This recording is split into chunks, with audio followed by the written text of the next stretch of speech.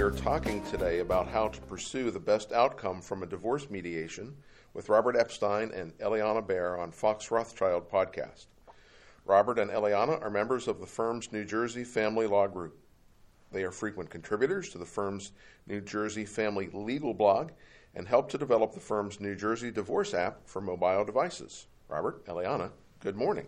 Good morning. Good morning. Robert, in your recent blog headlined, Stop, Collaborate, and Listen, you write about the fact that these golden words are so easily ignored by divorcing spouses in the midst of what often are heated settlement talks. In your judgment, in your experience, why is this?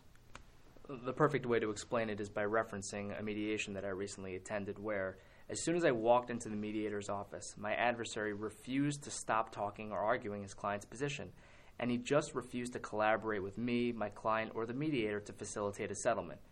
Not surprisingly, he also wouldn't listen to anyone other than himself. Not surprisingly, the case didn't settle and the parties left dissatisfied with the outcome. The only progress that was made at the end of the day was when my client made proposals on various issues, since the other party refused to do so.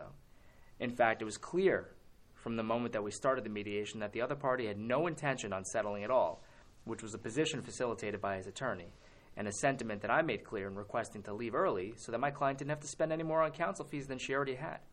Well, considering that the entire point of mediation is to actually settle the case, or at least to move toward a settlement, it's always surprising to me when this sort of conduct occurs, even in the wild world of family law. Robert, with that in mind, what's the first thing you encourage your clients to follow while trying to settle in mediation? The first is to just stop. At the mediation I mentioned before, the other attorney seemed to believe that if he was the first person to assert his client's position, it somehow meant more to the mediator. The same can be said for the amount of time that he spoke. And what I mean by that is that he believed that the longer he spoke, the more important his client's position became, and the less important my client's position became. In that world, the case is simply never going to settle, and it's only going to heighten the acrimony. It's no surprise that family law cases can often be quite acrimonious, with attorneys frequently arguing with each other at least as much as the parties. Such conduct, however, ultimately serves no one. Worse, one or both parties or attorneys often feel the need to essentially run the mediation by only allowing their points to be heard, interrupting the other party and attorney, while feigning insult should the same happen while he or she is talking. Eliana, how can warring parties even then try to collaborate? Well, keep in mind that the entire point of mediation is actually to settle your case. While you as a litigant may not agree with the other party or attorney, which is actually very common, use your best efforts to work together in a collaborative fashion to achieve a meeting of the minds on the issues in your case. Consider the positions being taken by the other party and, if reasonable, work with those positions to reach a compromise. If you and your spouse are starting in different universes, then there's only so far you can go. But if you're on Mars and she's on Venus, however, then keep the momentum going. Ultimately, a good settlement is one that neither party is happy with because each side has given on certain issues. Look, if one party refuses to budge, the case is going to continue. It's as simple as that, which is sometimes what that party wants to do. They want to force the opposing party to give in, to surrender, to incur more fees as a result. In the mediation I referenced before, the other party was completely unwilling to convey his prior settlement position to the mediator because he had obviously taken a step back towards a more aggressive approach.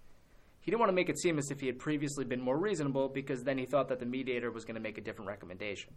While a litigant is entitled to engage in that kind of conduct, why mediate at all unless either one, you're just trying to fulfill your requirement with the court, or two, send a stern message that you won't be denied what you want? These tactics are also so transparent to the other party and the attorney, and it's only going to cause the other side to push back more. And again, the litigation is going to continue. So, Robert, with all that in mind, how can someone listen when everyone else is talking? Well, in the mediation we've been discussing, my adversary refused to allow his client to talk, and I don't experience that often. But it was interesting in that even that client could have provided something that was useful or thoughtful that could have helped reach a settlement. Literally, for 4 hours, he sat there silent while his attorney, myself, my client, and the mediator spoke. And when his client spoke up and tried to offer something useful, his lawyer would literally chime in and say, "Stop speaking." Again, what is the point of attending the mediation if that's what's going to happen, unless there's really an intention to send a message of, "I will not compromise"? Parties in a divorce matter often don't want to listen to each other, or worse, the lawyers may love listening to only what he or she has to say. Typically, progress can only be made when both parties are willing to listen to each other, understand the other's position, and, well, collaborate.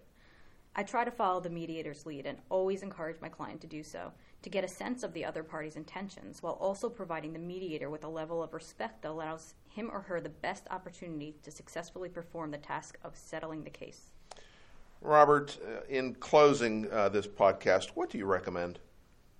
Look, while no one can force a party to settle, the New Jersey's court system will certainly do whatever it can to make you try to settle as many times before a trial occurs. Rather than wasting everyone's time and money by turning a mediation into a private trial, it's better to serve yourself and your wallet by working towards an amicable resolution in mediation, rather than away from one. Well, thank you, Robert and Eliana.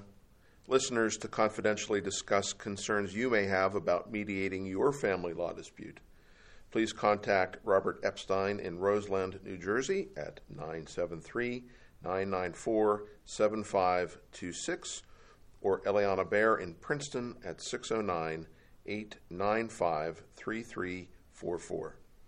Fox Rothschild is a full-service law firm built to serve business leaders, backed by nearly 600 lawyers coast to coast. Our clients come to us because we understand their issues, their priorities, and the way they think. We help clients manage risk and make better decisions by offering practical advice. Visit us on the web at www.foxrothschild.com.